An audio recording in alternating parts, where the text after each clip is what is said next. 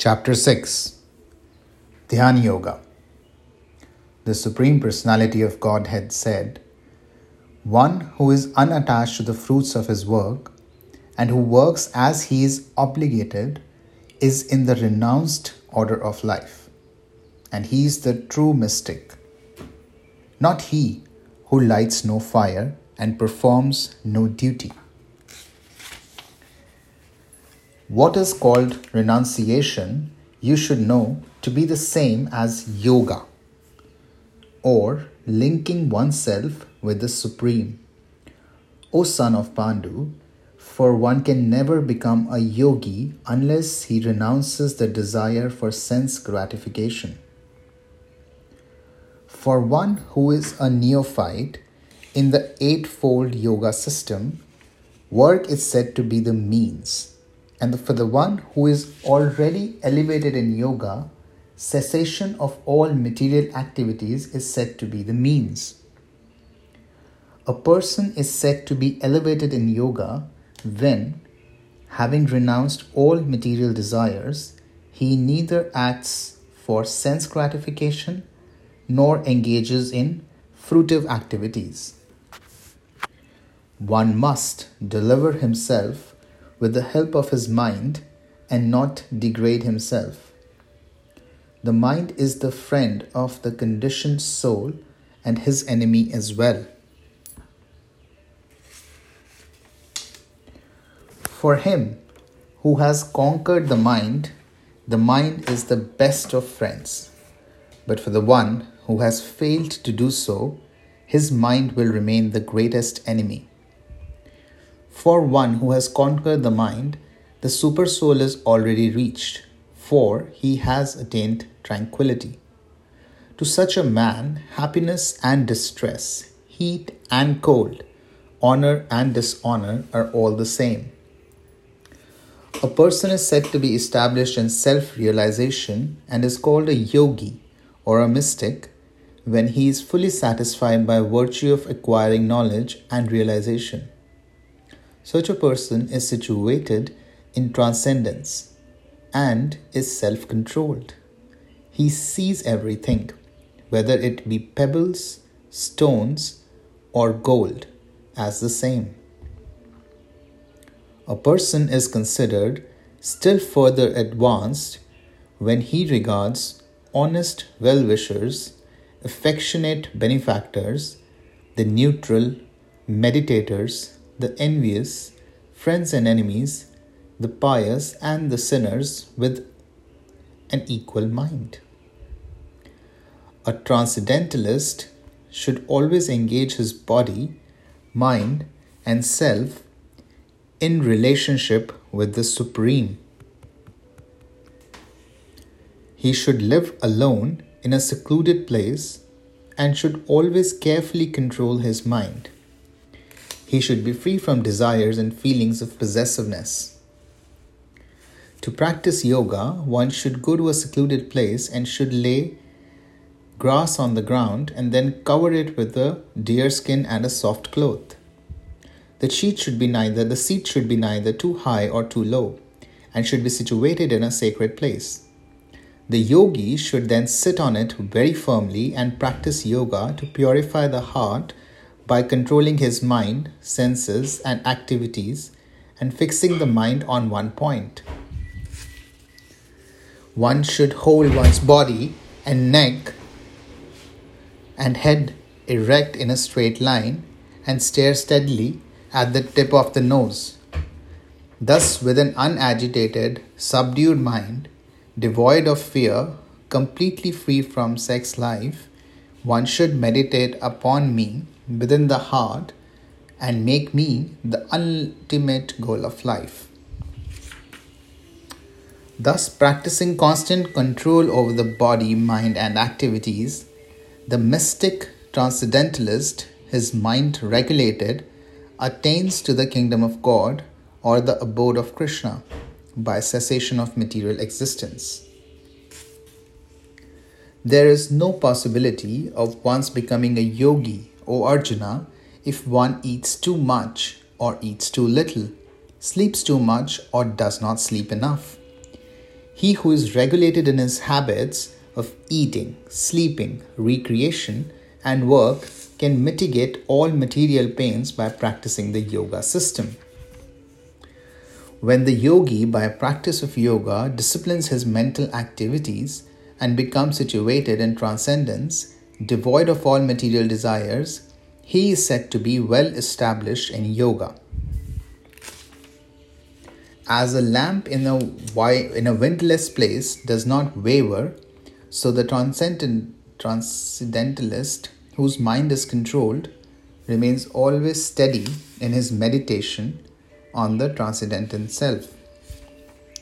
In the stage of perfection called trance or samadhi, one's mind is completely restrained from material mental activities by practice of yoga. This perfection is characterized by one's ability to see the self by the pure mind and to relish and rejoice in the self. In that joyous state, one is situated in boundless transcendental happiness, realized through transcendental senses. Established thus, one never departs from the truth, and upon gaining this, he thinks there are no greater gains. Being situated in such a position, one is never shaken, even in the midst of greatest difficulty. This indeed is actual freedom from all miseries arising from material contact. One should engage oneself in the practice of yoga with determination and faith and not be deviated from the path. One should abandon without expectation all material desires born of mental speculation and thus control all the senses on all sides by the mind. Gradually, step by step, one should become situated in trance by means of intelligence, sustained by full conviction, and thus the mind should be fixed on the self alone and should think of nothing else. From wherever the mind wanders, due to its flickering and unsteady nature, one must certainly withdraw it and bring it back under control of the self. The yogi, whose mind is fixed on me, verily attains the highest perfection of transcendental happiness. He is beyond the mode of passion. He realizes his qualitative identity with the Supreme, and thus he is freed from all reactions to past deeds. Thus the self-controlled yogi, constantly engaged in yoga practice, becomes free from all material contamination and achieves the highest stage of perfect happiness in transcendental loving service to the God.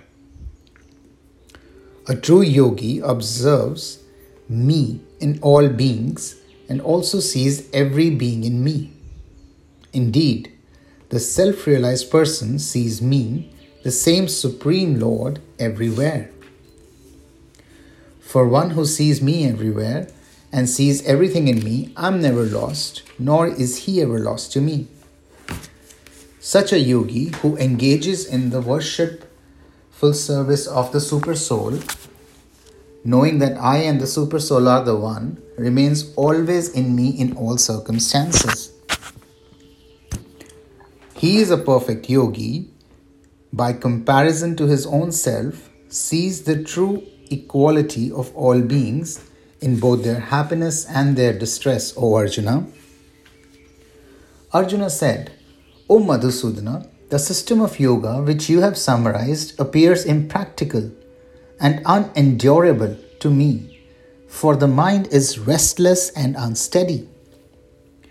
For the mind is restless, turbulent, obstinate and very strong, O Krishna, and to subdue it, I think, is more difficult than controlling the wind. Lord Sri Krishna said, O mighty armed son of Kunti, it is undoubtedly very difficult to curb the restless mind, but it is possible by suitable practice and by detachment. For one whose mind is unbridled, self-realization is difficult work. But he whose mind is controlled and who strives by appropriate means is assured of success. That is my opinion. Arjuna said, "O Krishna, what is the destination of the unsuccessful transcendentalist, who in the beginning takes to the process of self-realization with faith, but who later desists due to worldly mindedness and thus does not attain perfection in mysticism?" O mighty armed Krishna, does not such a man who is bewildered from the path of transcendence fall away from both spiritual and material success and perish like a riven cloud with no position in any sphere? This is my doubt, O Krishna, and I ask you to dispel it completely. But for you, no one is to be found who can destroy this doubt. The Supreme Personality of Godhead said, "O son of Parth, a transcendentalist engaged in auspicious activities does not meet with destruction either in this world or in the spiritual world. One who does good, my friend, is never overcome by evil."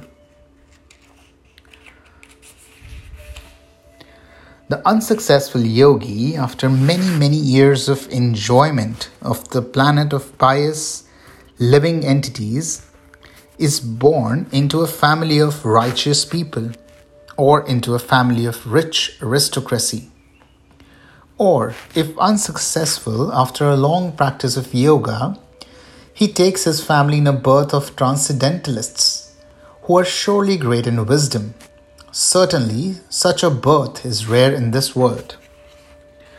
On taking such a birth, he revives the divine consciousness of such previous life, and he again tries to make further progress in order to achieve complete success, O son of Kuru.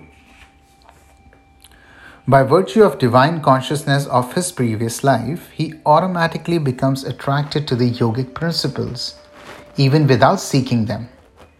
Such an inquisitive transcendentalist stands always above the ritualistic principles of the scriptures. And when the yogi engages himself with sincere endeavor in making further progress, being washed of all contaminations, then ultimately achieving perfection after many births of practice, he attains the supreme goal. A yogi is greater than the ascetic, greater than the imperialist, and greater than the fruitive worker.